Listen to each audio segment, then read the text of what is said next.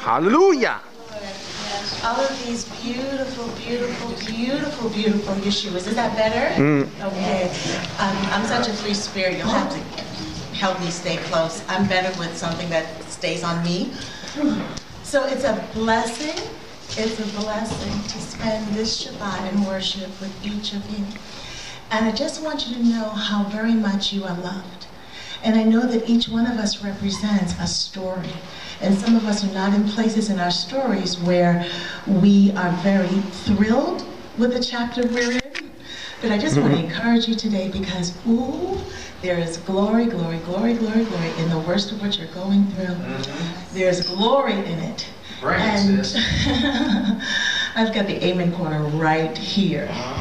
So Father, we just thank you for what you're about to pour out.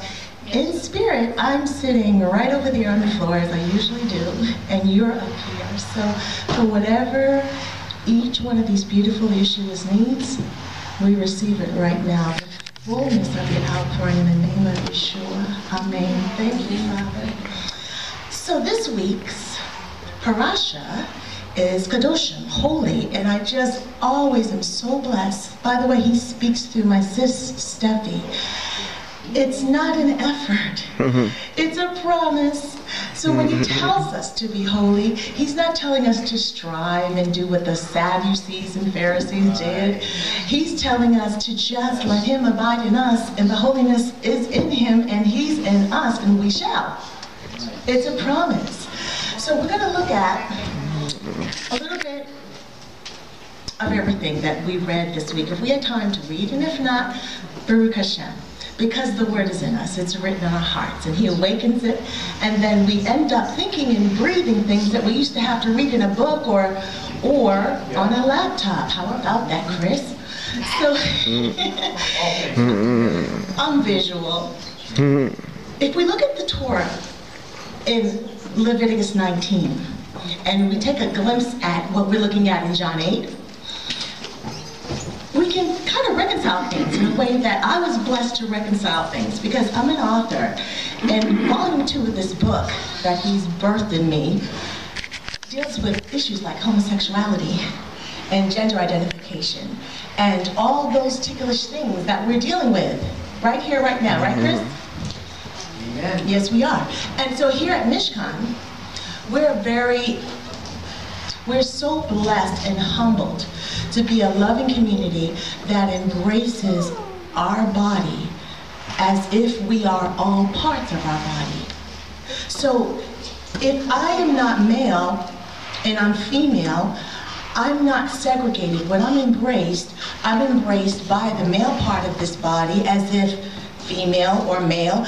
If I'm struggling with my gender, if I'm struggling with my sexuality, if I'm struggling because I was a victim of incest or rape, I'm embraced here at Mishkan in a way that maybe I would not be embraced at other congregations, at least that I've attended in my life. We tend to not be judgmental. We tend to just hold each other and let love do what love does. So we don't really need stones here unless we're building altars. I've been here since March of '07, and I've never seen anyone stoned. Have you, Steffi? Never, not once, not once, not once. And sometimes people don't understand that because we are Torah keepers. We just have wonderful, every Shabbat, Torah parade. And this is how it gets reconciled. And I've struggled with this because I did not know how to say Torah in the loving embrace until, as Adonai would have it, my brother asked me to present this week's Torah portion. And then the Ruach HaKodesh was like, there it is. I'm like, oh, so obvious. So this is the reconciliation. This is why we don't need stones. So you look at Leviticus 19 and you see real strict instructions, very specific mitzvah on adultery and homosexuality and bestiality and fornication, incest, uncovering family nakedness, and everything related. How does it get reconciled? Why don't we throw stones, Kevin? His love and his sacrifice and his grace comes in.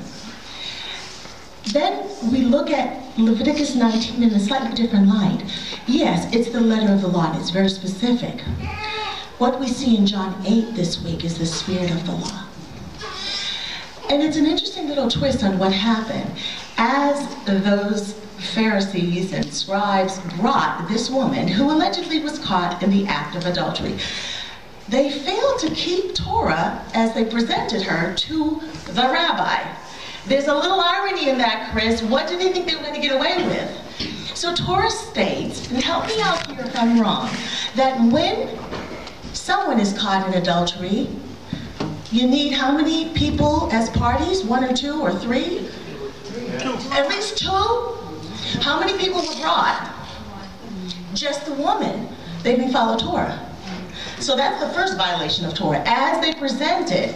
But they had motives that made their hearts not quite so pure, because it really wasn't about the woman. They were trying to trap Yeshua. These were people who knew that this wonderful, wonderful person who was about to lay it all down for them was number 1 on their hit list.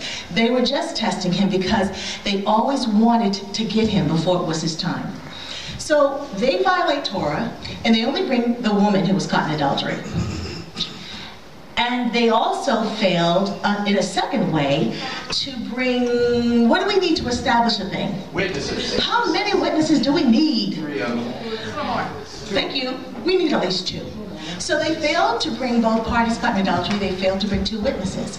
So now we have an interesting dilemma where the rabbi knows their hearts. He's already read them, and he knows what's up, Judy. He knows this is not about the woman. He knows this is about the enemy always trying to get him to a place before his time. And he wasn't going to go to that cross until it was his time to go. And they weren't going to take him out any other way except the way that had been preordained from before the foundation of the world when he signed up to come and get us. So lots of violations of Torah portion, and he bends down in the sand, and what does he write? We don't know. Well, we don't know, but scholars have a little secret that's found in Jeremiah 17:3 that just might be our window. I'm not saying that it is, but it's an interesting study. So let's just take a little detour and go back to Jeremiah 17 for just one moment. This is why I cheated and brought my laptop, because even though I'm not online, I just saved everything. So if we look at Jeremiah 17, I think it's in verse 3, it's 13. And I'll just read the exact Hebrew translation. And this is what I understand it to be. O Yahweh, the immerser, baptizer of Israel, all those who leave your way shall be put to shame, publicly embarrassed. Those who turn aside from my ways will have their names written in the dust and blotted out. For they have departed from Yahweh, the foundation of Mayim Hayim, the waters of life. So, Yeshua the rabbi, who sees right into the hearts, he bends down and he starts writing in the sand. And if we look back at what happened according to Torah, it would be highly likely that the Yeshua who kept Torah was writing the names from the oldest to the youngest of the accusers who violated Torah even as they brought the woman caught in adultery to him.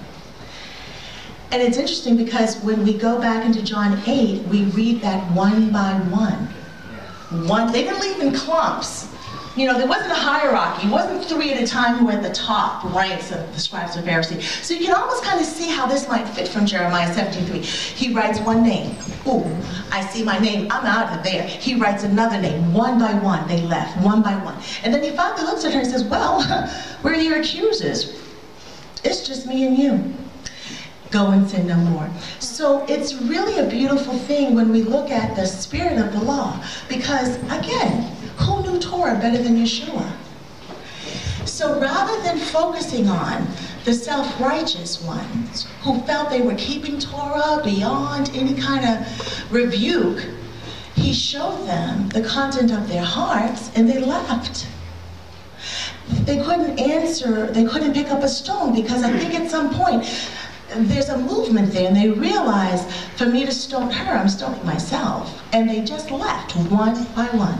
So I believe the wonderful link that we see between covenants, between John 8 and Leviticus 19, and when we take a look back into Jeremiah 17, we can understand why we don't need stones except to maybe build a smooth altar to the Lord right now.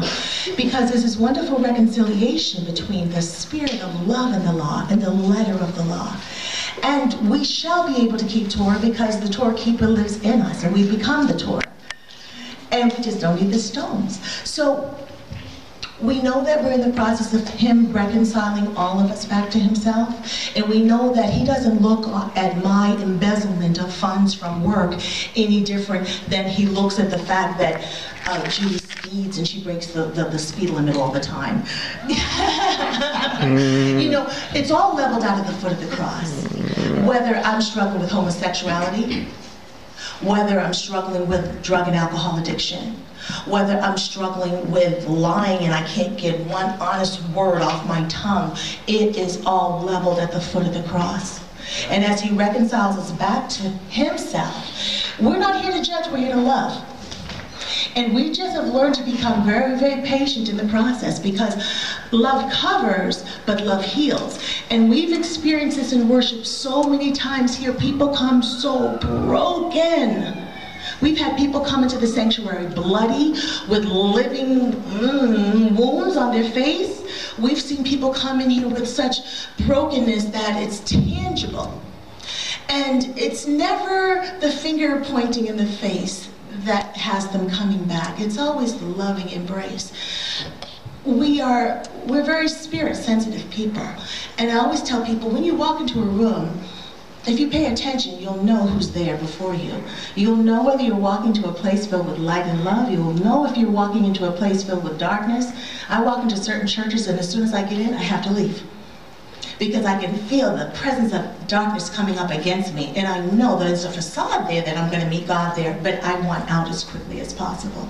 So we're about the loving embrace because we know the Spirit, the Ruach HaKodesh, is here and will finish everything that Yeshua already paid for on the cross. And it's a wonderful thing that he challenged me with Leviticus 19 because now I can go back and edit volume 2 of the book and it's all reconciled. He's wonderful. I never saw that coming, Steffi. So just a little bit about Leviticus 19 and a quick glimpse into John 8. And I want to spend a little time looking at Amos 9. And if you've come here once or twice before, there's something very familiar about verse 11. It's on our bulletin every week. We are the tent. And it was just another one of those aha moments when I'm like, wow, he gave me this little verse to speak about today. So I call it our scripture nickname. And does anybody off the top of their head remember Amos 9:11? No, even though you see it every week. That David will raise up the tabernacle of David. Yeah. And there's just a beautiful, beautiful history about that I want to share because a lot of us here today weren't with us when we were back in Pawtucket, Florence. A lot of faces here today weren't present, Michelle, Susan, and Steffi, when this next part of our history took place. And this is really, it just tickles me because we're this little tiny group of Messianic Jew weirdos. And we're in the tiniest state in the country. And Rhode Island doesn't get a lot of respect because it's so tiny. And the bigger, powerful states get more delegates and they have more noise making across the headlines nationally and internationally. And yet, he planted us here. And I've known ever since he brought me to Mishkan David that we are on the cutting edge of what he is doing in the kingdom. And we're this little, tiny, innocent-looking group of just, we're like the Navy SEALs. It's so amazing. We look all tiny and frail, and we're just these broken, busted up misfits who got kicked out of all the other religious churches. Can I get a witness? Amen. And here we are, and we're just, the enemy knows who we are, but no one else would ever see us coming. Lou, am I telling the truth? And yet, what he gives us, I mean, I know some people here today were probably blessed to come under the anointing, the mantle on Reverend Peter and Lisa before they left to begin their life in Haiti. And then, you know, he's just taking us into the next chapter, just so perfectly timed and ordained under Rabbi Brian and Susie, our reluctant Rebetson. And, but if we look back, we can just see he is constantly using us because we will obey first and understand why later. We're so positioned to do crazy, amazing things in the end time. So let's just look at Amos 9:11 for just a moment. So here we are, and I'm from Massachusetts, but because my home is with these hearts, you know, Rhode Island is my home as well. So here we are, Rhode Island. We've got a coastline here that's got so many inlets that if you were to stretch it out, the way it dips in, all these cut-ins, when you look at the map of Rhode Island, it's actually longer in miles than any other coastline for any other state, including California, in the nation. Who would have thought, Rhode Island? So Adonai put it on Reverend Peter's heart, our rabbi, who Adonai blessed to birth Mishkan David. About 6 years ago? This is the 9th. Oh, but Oh, this, and the heart. Yes. yes, it's the heart, the altar story. Is that about 6 years ago? About 6 years. It's about 6 years ago? Yeah. At least. Okay, so here's what he had us do. He was led to have us, after worship, every Shabbat, we brought smooth stones, and we have gone to 7 critical strategic places on the coastline of Rhode Island to plant altars. We've built altars, and we've sounded the shofar, and we've worshiped Florence, and we've prayed, and in our hearts, in spirit, in a very prophetic move, you know, because you kind of have to just follow the way it's done in the Word, natural spirit, natural spirit. So we've opened up the coastline of Rhode Island. Why? There's going to be an exodus. Where are we going? South. Adonai knows where we're going. Are we going to Jerusalem? We want to. Are we going to Haiti? Are we going to Costa Rica? We're not sure. But we know one thing. The day is coming when we're going to want to get the heck out of here, because this country, I don't have to finish the sentence. We all have our versions of it. We're watching it go right down the drain. And we know that our ability to worship like this and to even have lives where we get to live them out, all of those things are going to be challenged really soon, because he says so in his word, and we're seeing the writing being fulfilled every day in the news, on the internet. We know we're in the end of age. I tell people he's not coming, he's on the way. He's just so close. So we have gone ahead in spirit in the state that was the first one to offer religious freedom. And Roger Williams was kicked out of my home state, Mass Bay Colony, in 1635, troublemaker, challenging people's authority to steal the land from the native Indians and, you know, all kinds of religious persecution. So he came here and he offered religious freedom. And now, as we know, the door is closing on our ability to be who Adonai says we are here and to have freedom about how we serve him and worship him. Adonai has had this little tiny congregation in spirit open up the gateway for people to leave this country and go where he will send them to keep them according to his plan before he comes. It's just an amazing thing, this little faithful band of Messianic Jewish misfits has done what maybe no other congregation has done. And so we look at Amos 9, and we understand that whether we get to see the fulfillment of what we did in spirit 6 years ago, it really doesn't matter. All that matters is that we did it. All that matters is that when we hear his voice and we obey, the reward is tucked into the act of obedience. And it's him to decide who gets to see the manifestation of every act. But the peace that comes with obedience, that's worth all the money in the world to me. So bless the Lord. So I love Amos 9:11, and I'm very thrilled that he's brought me to this place where I can be a part of a body a body that is not stuck on people and roles and dogma and doctrine and religious holidays, but we've gone back to his original ways, and the blessing that is constantly being poured out just because we do our best to walk in the fullness of the Torah is mind-boggling. And that kind of brings me to something that he put on my heart to share after we did Torah this morning. There's a blessing in keeping Torah, and there's a blessing in releasing those who have decided that they don't want to observe Torah. I'm going to say this again because my sister's not looking at me. There's a blessing in keeping Torah, and there's a blessing in allowing those who have chosen to violate Torah to leave us. And I had to understand this because I live this, and I can just remember Rabbi Peter speaking to me about this. We actually curse people when they're willfully breaking Torah. And we don't allow them to experience the natural outcome of that. We're delaying his hand. And he was going to save each one of us. We're all going to be reconciled back to him. Come on now. There's not a question in my mind.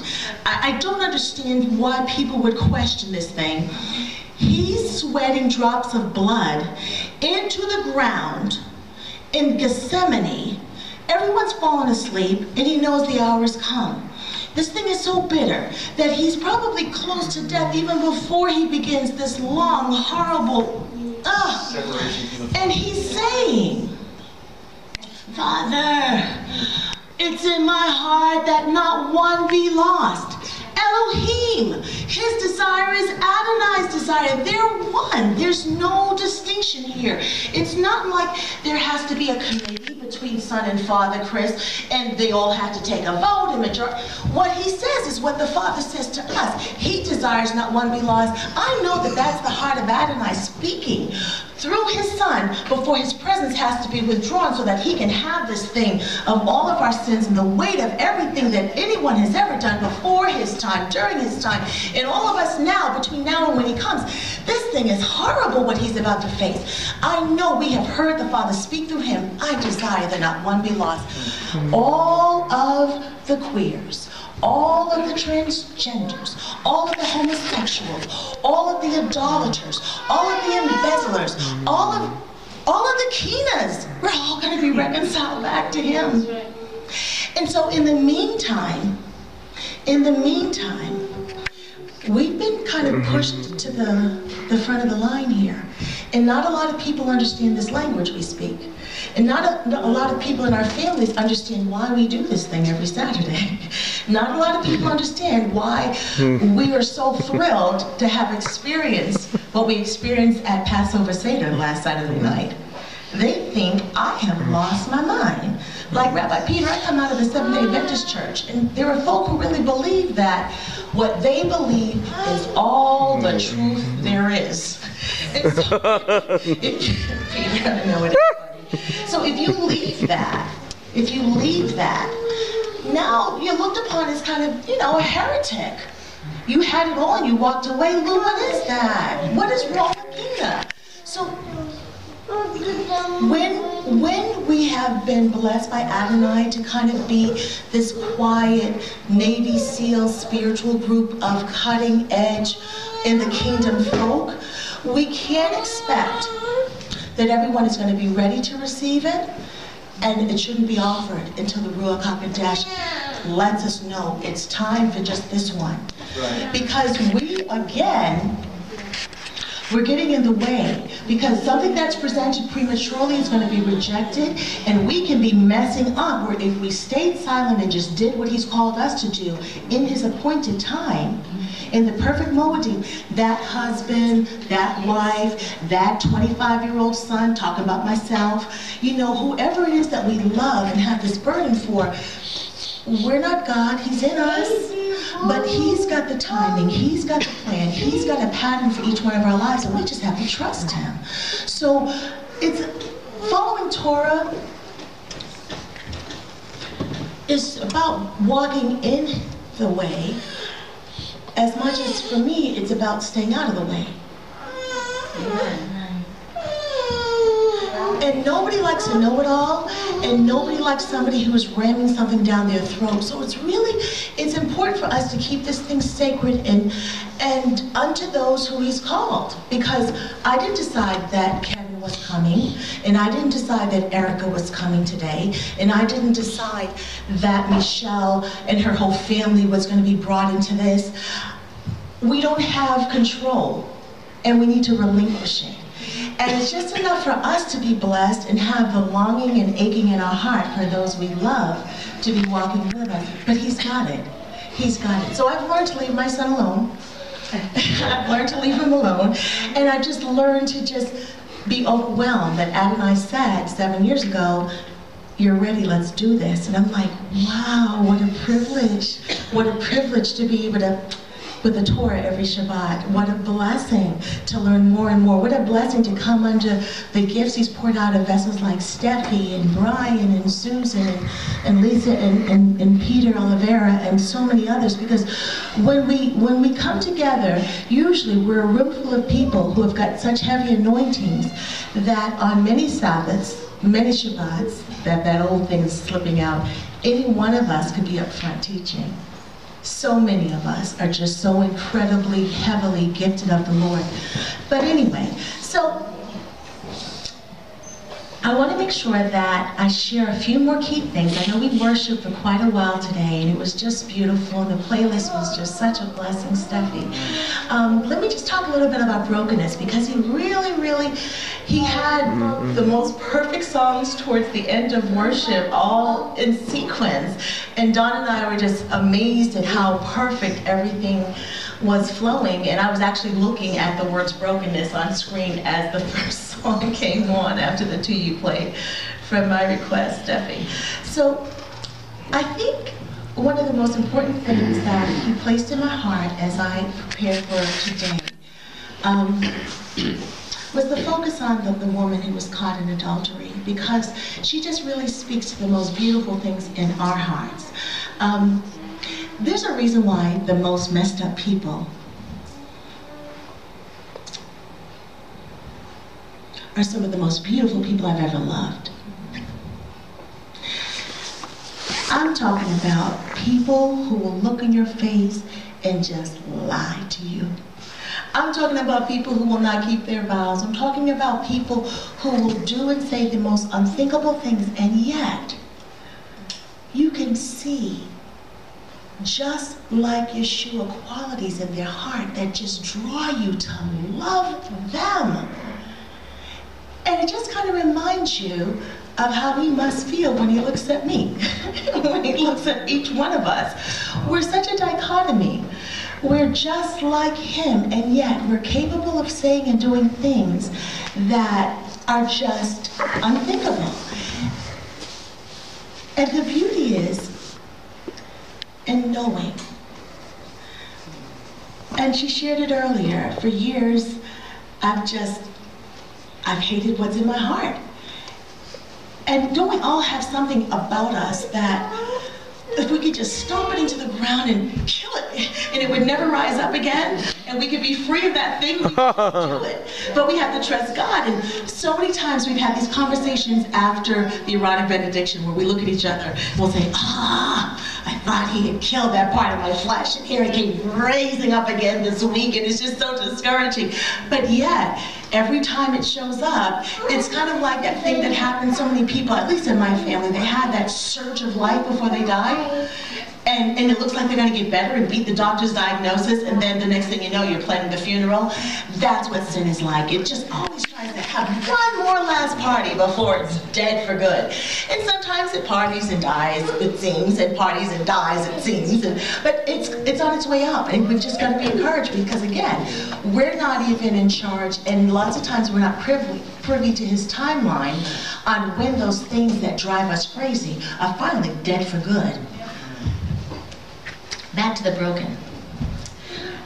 The woman reminds me of these most beautiful people that I've loved, the way he loves me. The liars, the cheaters, the addicts, the adulterers. The people who are able to do ugly, unbelievable things that broken people do, and yet remain so beautiful, so endearing, and they're blessed with these amazing qualities that you know are straight from the Father's heart.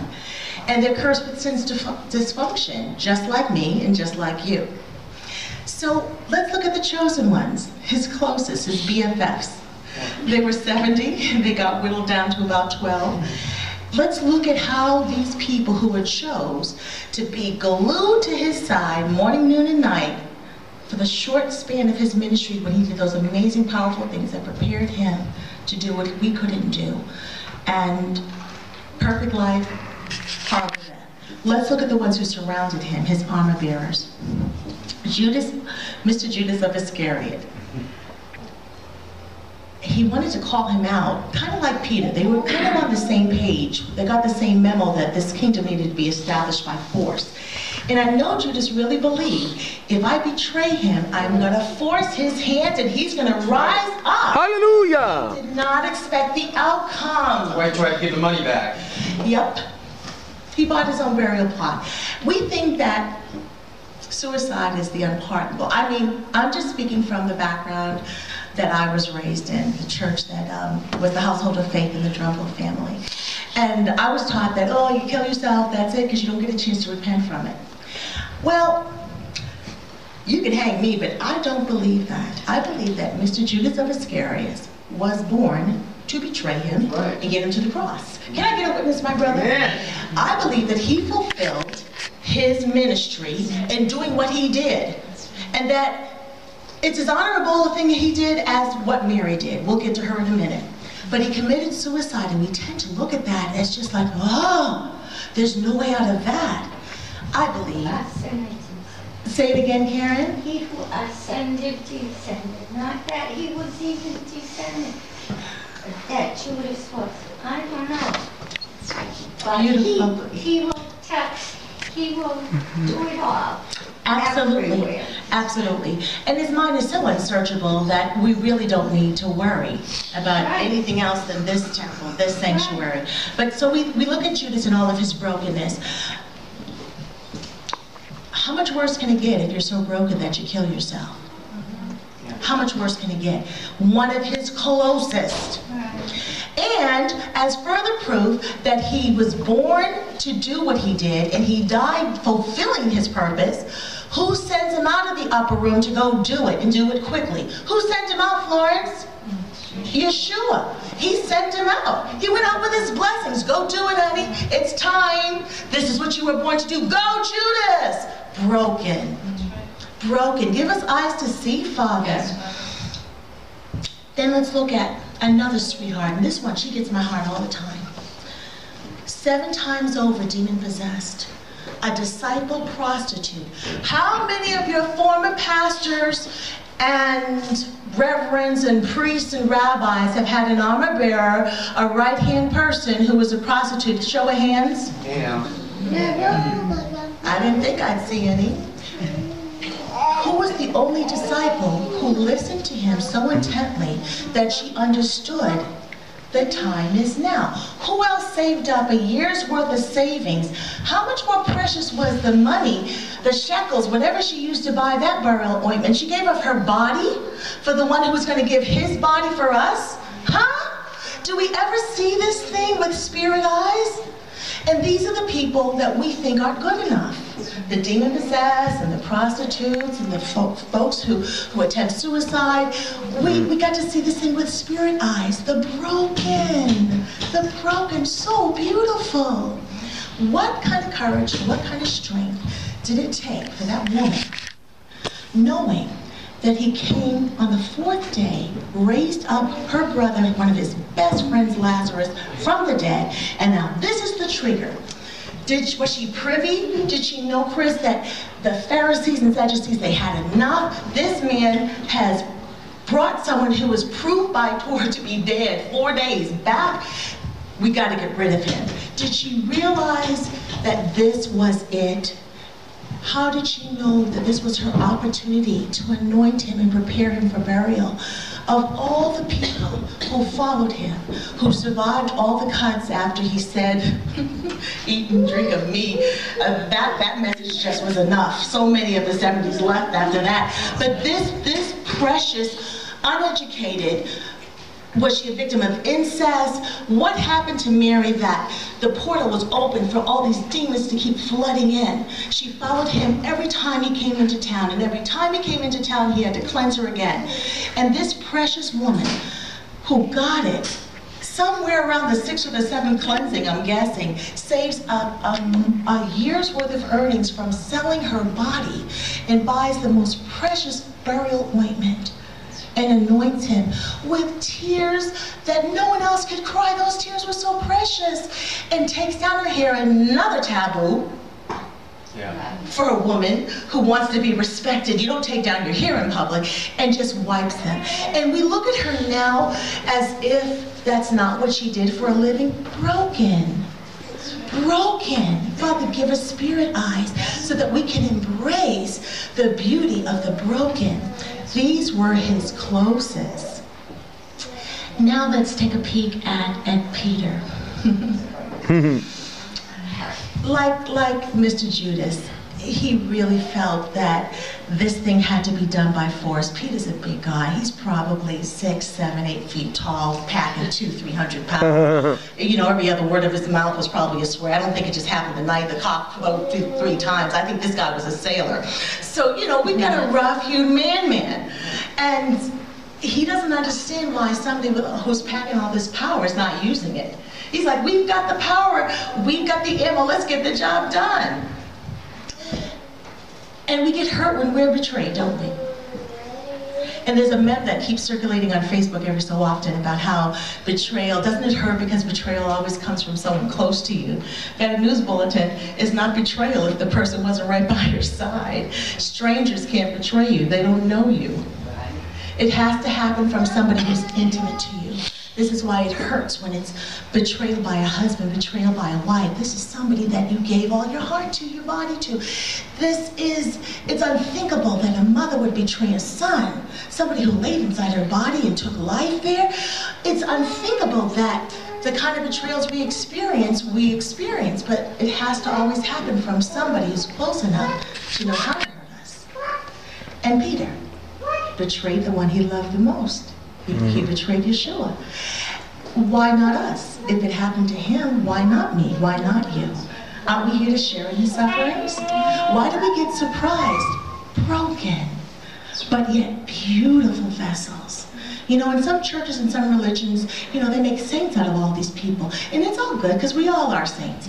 But when we really look at them for who they are, we see him embracing and surrounding himself with the broken, just like he does today. Baruch Hashem. Broken, broken, broken, broken, broken, broken, broken. And we're beautiful to him, just as these vessels were to him and are to him. We are so beautiful. I just love that. The heart with the Band-Aid and the stitching, and you know, here's the thing about brokenness. It's everything.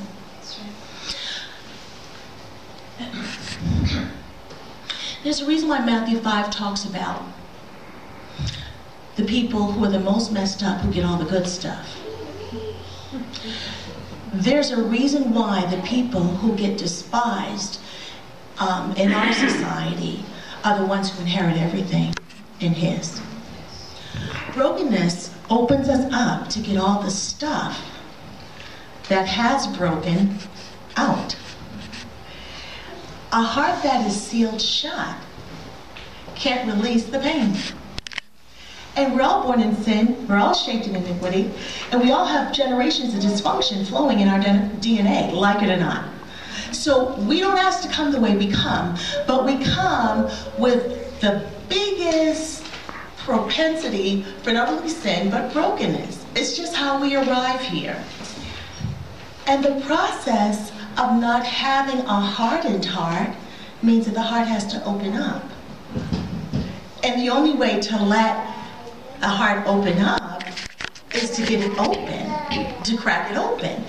If we came here every week And each one of us, however we come, in groups of 1 or 2 or families of 5 or 6, if we just parked our cars and sat outside, each in our cars, Steffi with Ab and Judy and Florence and Kina with her music. If we each sat in our cars, Sue and Michelle and husband and wife and mother and son and mother and daughter, if we just sat out there and decided we were going to worship in the parking lot, and we never opened up the car doors and came in and opened these doors and became one and experienced his heavily manifested presence here together, would we accomplish anything? We have to open up ourselves to him. We have to literally get out of the car, open up these doors and come in and experience the fullness of being open. And then we need to come in here with our hearts open too, or else we can leave the same way we came. If we don't come in here with an open heart, with a humble spirit, it doesn't matter what we know about Torah and how we're dressed and how long we've been studying and how fluent we are in Hebrew. That was amazing today, Paul. That was amazing. If we're not open, the yuck can't get out, and his glory won't ever be released either. Brokenness gets the job done. So I maintain that brokenness is not the sin problem. The lack of brokenness is. If you look at those who brought her to him, they weren't broken. They got dismissed. They were found in violation of Torah. The broken one was released and told to sin no more. The ones who left had the opportunity. It's in Jeremiah. They had the opportunity to repent as he wrote each name in the sand, but instead they kept their hearts closed and they just walked away hardened.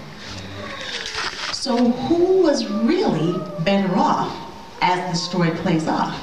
The woman caught in adultery, the broken one. So lack of brokenness, as far as he's shown me, is the sin problem.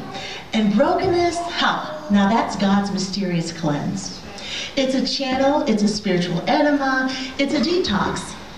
Brokenness prevents sin from staying in and hardening our hearts, ruining our relationships and our marriages, messing up our relationships with our parents and our children, destroying our schools, neighborhoods and communities. Brokenness is not a luxury, it's a necessity. Because we live in a world that's really sinful, so it's a requirement to flesh out the results of being born in sin and shaped in iniquity.